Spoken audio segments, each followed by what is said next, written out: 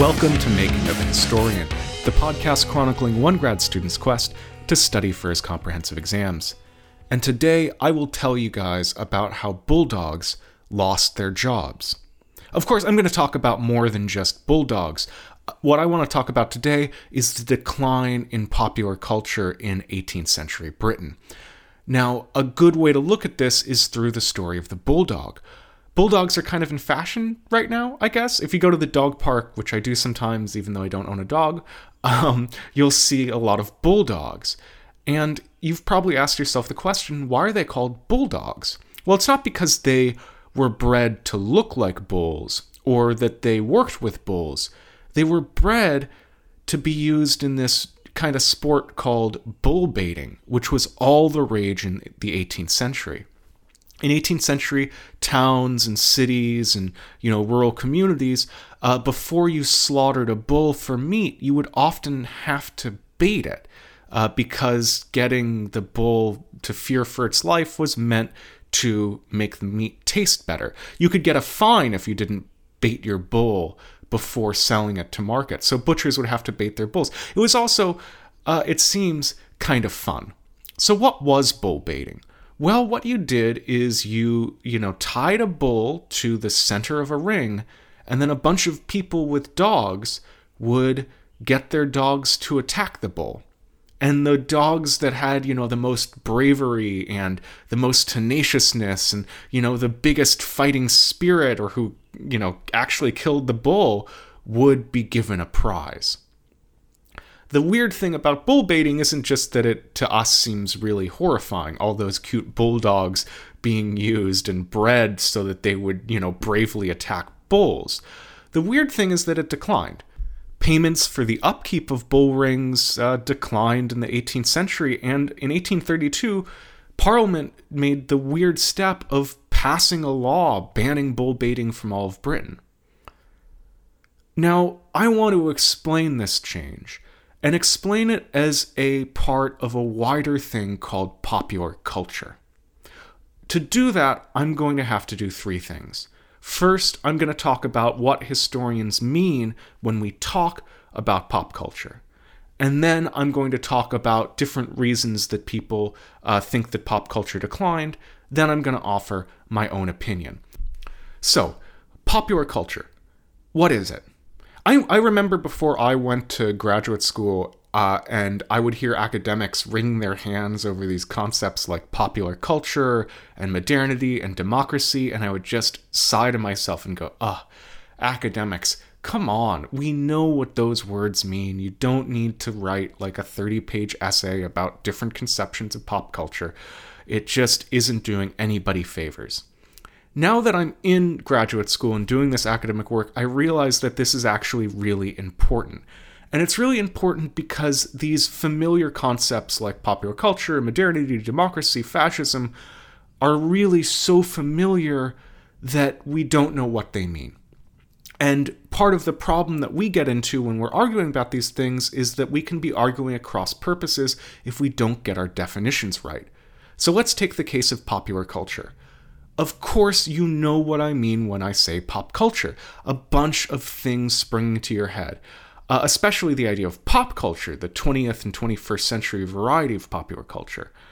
Today, in the age of mass communication and the internet, when I say pop culture, you imagine this set of frivolous, light cultural material that appeals to the lowest common denominator.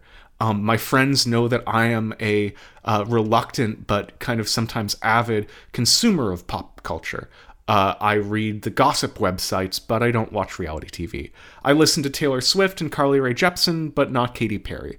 I'll watch The Great British Bake Off and Terrace House, but not The Bachelor. But popular culture means a different thing for historians. It means a quite specific set of activities.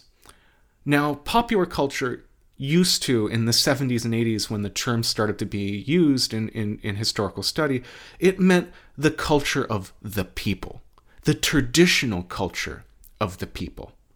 And so to do that, you need to first understand who the people are. And in the 70s and 80s, this wasn't that difficult. The people were the laboring classes, the people who worked, the real people. the salt of the earth people.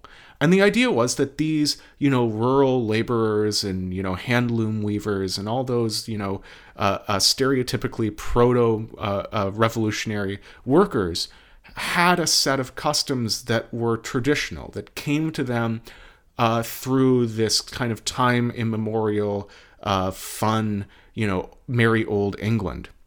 A lot of antiquarians and a lot of less academic folks often say that these customs were pre-Christian, that they're the sort of things that people did back before the Romans came. And so popular culture was the study of these kind of picturesque urban amusements. And because they're so fun, I thought that it might be useful just to talk about a couple of them. One of the most funny to me is the sport of throwing at cocks, because, the name is just hilarious. But throwing at cocks, it was done at fairs and wakes and stuff. And what you would do is you would tie a cock, a male chicken, to the ground, and you'd get people to stand a certain amount of distance away from them, and they would pay a penny, and they'd get a little stick, and they'd have to throw the stick at the chicken. And if they knocked the chicken down, then they could run at the chicken, and if they caught it while it was still knocked down, they would get the chicken. This seemed to be a lot of fun for people in the 18th century. I can imagine it kind of like those games that you play at fairs today where you have to shoot the targets or throw the hoop, and it was probably really hard to do. Like, it was probably a lot harder than you think to throw a stick at a chicken and make it fall down. But this was hilarious and really entertaining for the people of the 17th and 18th centuries. Another one that you're probably familiar with is maypole dancing, which happened during spring rites on the 1st of May. Young ladies and young men would put a maypole up and dance around it and get drunk. Another similar one is Morris dancing, where a bunch of older men now, if you see Morris dancers, get dressed in funny outfits and dance the least sexually attractive dance you've ever seen in your entire life. Another really key popular tradition are the 12 days of Christmas. I always get really jealous about this because they seem like a lot of fun. But in the 12 days around Christmas, instead of getting together and giving presents, people would just get drunk and eat a lot of beef. And there's a ton of popular sports that often varied quite a bit between local community and local community. The most important one for Britain, and probably for the international history of sport, is football. Today we have a bunch of different kinds of football. We have American football, we have soccer or association football, we have rugby union and rugby league. Yet in the 17th and 18th centuries in Britain, football was a far more local concern. People would have local rules, and if there was a competitive game between two localities before they would start playing, they would have to agree what the rules were, how big the pitch was, how many people were on each team, what determined the goals. But far more common than these kinds of organized matches were just people getting together and kicking a ball in the street. You can imagine these 17th and 18th and 19th century towns being filled with kids and adults just kicking balls around for fun. It changes the way that we think of the past when we think of the streets being filled with children and men playing. But it was true. But there was also a different kind of football, a kind of ritual football that would happen in a very few number of places about once or twice a year. And I'm going to read you an extended quote from Robert Malcolmson's Popular Recreations in English Society, 1700 to 1850, that bestseller, to tell you a little bit about how wild this kind of football was. And this is the Derby game that took place in Shrovetide between the parishes of St. Peter's and All Saints. So the objective of each team, there were 500 to 1,000 aside in the early 19th century, was to carry the ball to a goal about a mile outside the town. St. Peter's, the gate of a nursery ground towards London, and All Saints, the wheel of the watermill to the west. In most matches, the St. Peter's side tried to get the ball into the River Derwent and swim with it, a circuitous approach to their own goal, but a tactical removal of the ball in the opposite direction from the All Saints watermill. If the St. Peter's men could overpower their rivals in the water, the ball was landed at a point near the goal and carried home. If the defense was too strong, it would be hidden until dark, sometimes to be relieved of its cork shavings and the covering smuggled in under someone's smock or petticoat. Occasionally, when one side had uncommon muscle, the offense was straight over land, but this strategy obliged the Peters team to cross the brook which led to their opponent's goal, an approach which could easily backfire.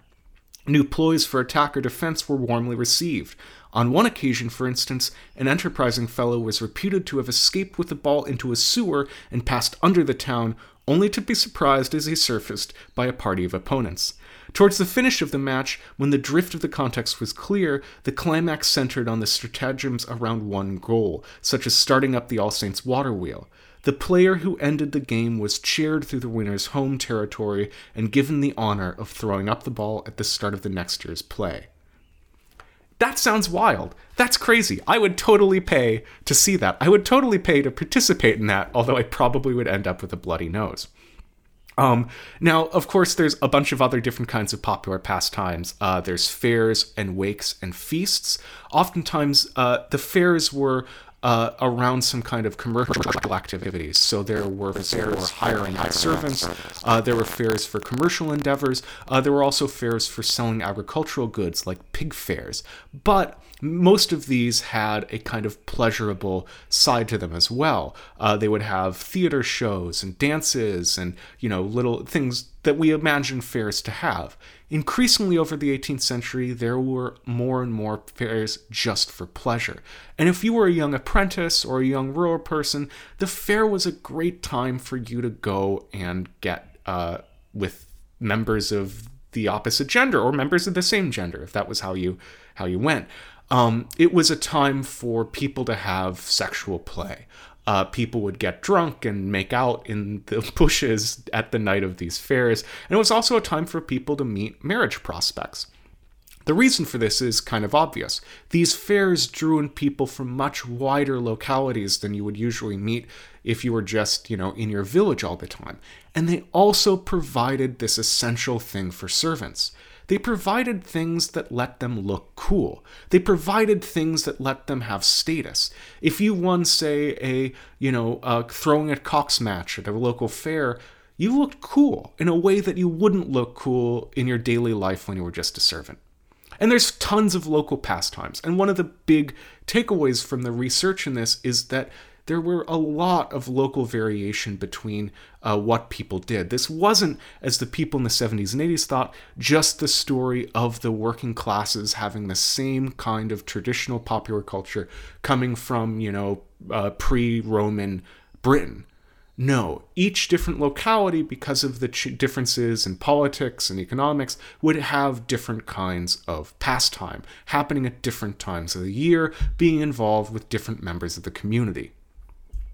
But the weird thing is that by 1850, most of these pastimes were gone, and they were replaced by national, commercial, and urban pastimes. So football is a great example of this. Those big matches of the 18th and early 19th century were replaced increasingly by organized professional matches running on rules that had been developed in British public schools to keep boys, regulated. And this is why there's so many different kinds of football: American football, association football, rugby football, because each one is the set of rules that was established in a particular football playing area that then just got, spun out as it became national and then international. Bull baiting was outlawed in 1832. Christmas, much to our distress, went from being 12 days of public feasting to a single day of domestic present giving. And this has puzzled a lot of historians.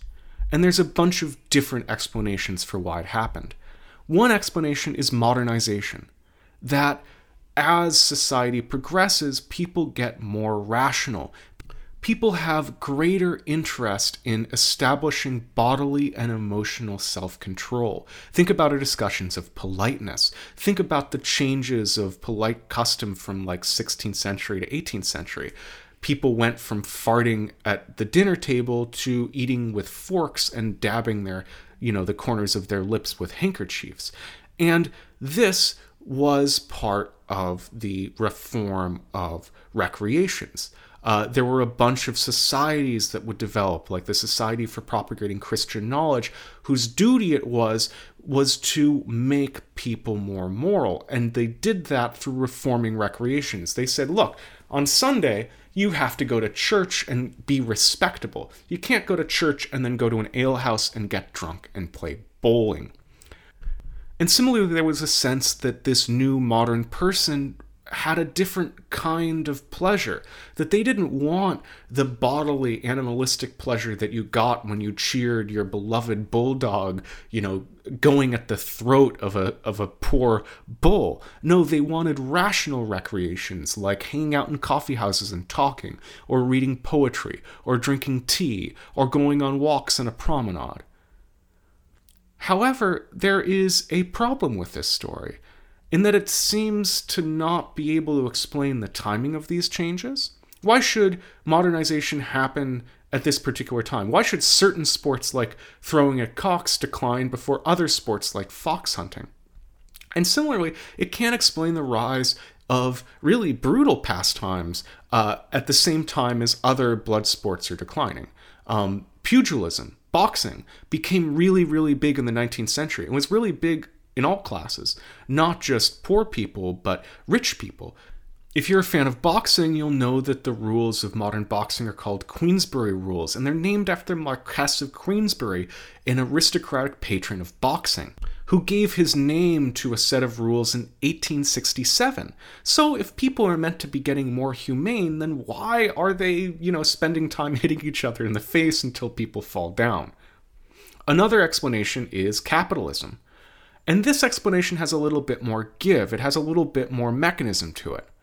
The idea is that culture rests on the material base. The important thing for Marxists is social relations of production, how things are made and consumed.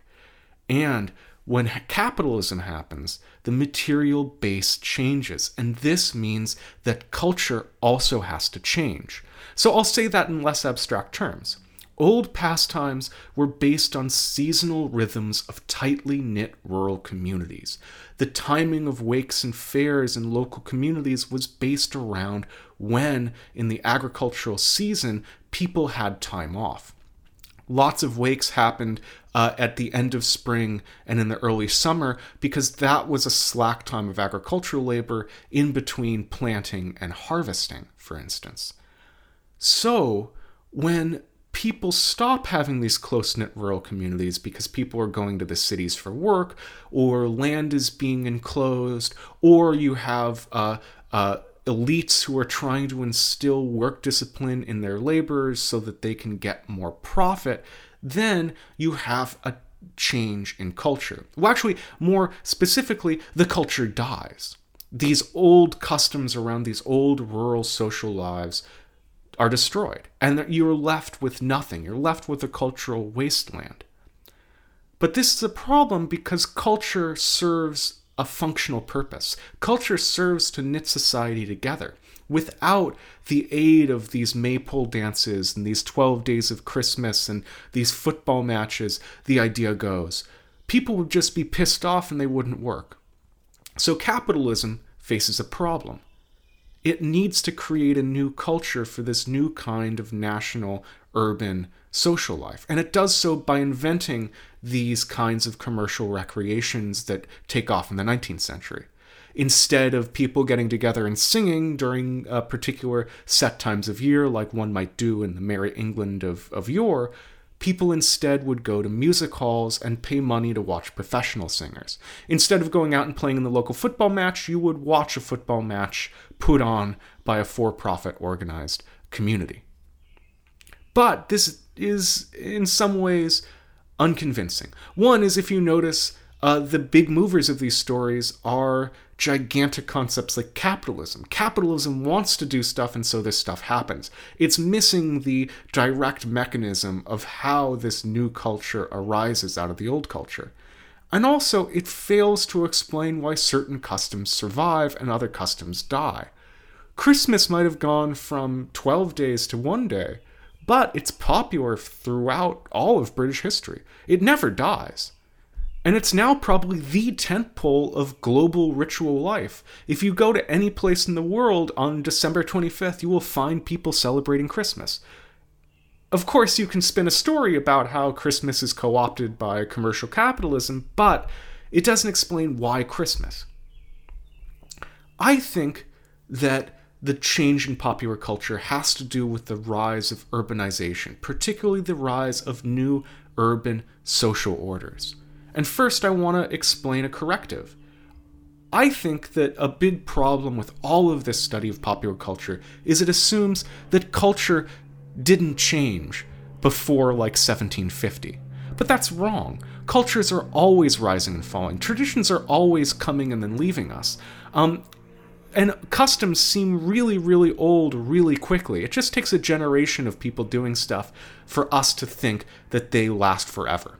Valentine's Day probably seems to us to be like this holiday that's always been with us. But no, it started about 100 odd years ago, and it was driven by new forms of communication through the post office. Similarly, in Britain, there's a bunch of customs that people often assume are very, very old that come from this old Merry England of pre-modern, pre-Roman Britain. But actually, we can identify their developments in relatively recent past. Great example of this is the Wassail Bowl. One of the great things of the 12 Days of Christmas is the Wassail Bowl, this gigantic silver decorated bowl filled with liquor that's passed from person to person that you basically have to drink the whole thing up in one go. If anybody in their college drinking games did a waterfall, this is where it comes from. And people often say, look, the Wassail Bowl is one of these ancient customs. But people have identified it actually as arising in the 1550s. Interestingly, by the 1580s, people are calling it ancient. So customs are always rising and falling. We don't need to explain why bear baiting declined.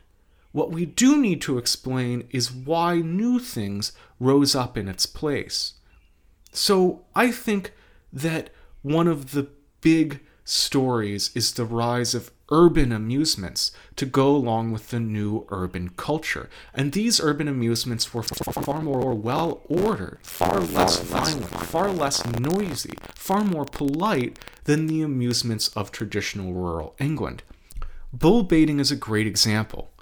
Bull baiting was a problem not because it was vicious, but because it was done in the center of the town, and it was noisy. And let's say that you were a gentry member of Bristol and you just spent a lot of money in lighting the streets and of paving them and of making the central square real nice. And then you get a bunch of people bringing bulls and dogs into it to fight while the pavement will get bloody and shat upon. That's not a good look. It's also really noisy and disruptive. That's also not a good look. People did not try initially to just destroy bull baiting. They tried to move it out of city centers so it wouldn't be disruptive. That's the change that we're seeing. We're seeing the change in urban amusements from things that would get in people's way to things that were polite and contained. Thanks very much for listening to this episode of Making of a Historian. I have to thank Jonathan Lear for the music and Duncan Barton for the image. If you like the show, rate and review us on iTunes, share us on social media, send me an email. An important thing you can do is if you liked an episode in particular, tell me because I can pump it up on social media. I don't know which ones are good and which ones are bad because I don't listen to them, I just make them. Thanks very much for listening. I'm going to take about a week off now because it's spring break and I need a rest. I might be back for a couple bonus episodes. We'll see if that works. Thanks very much for listening.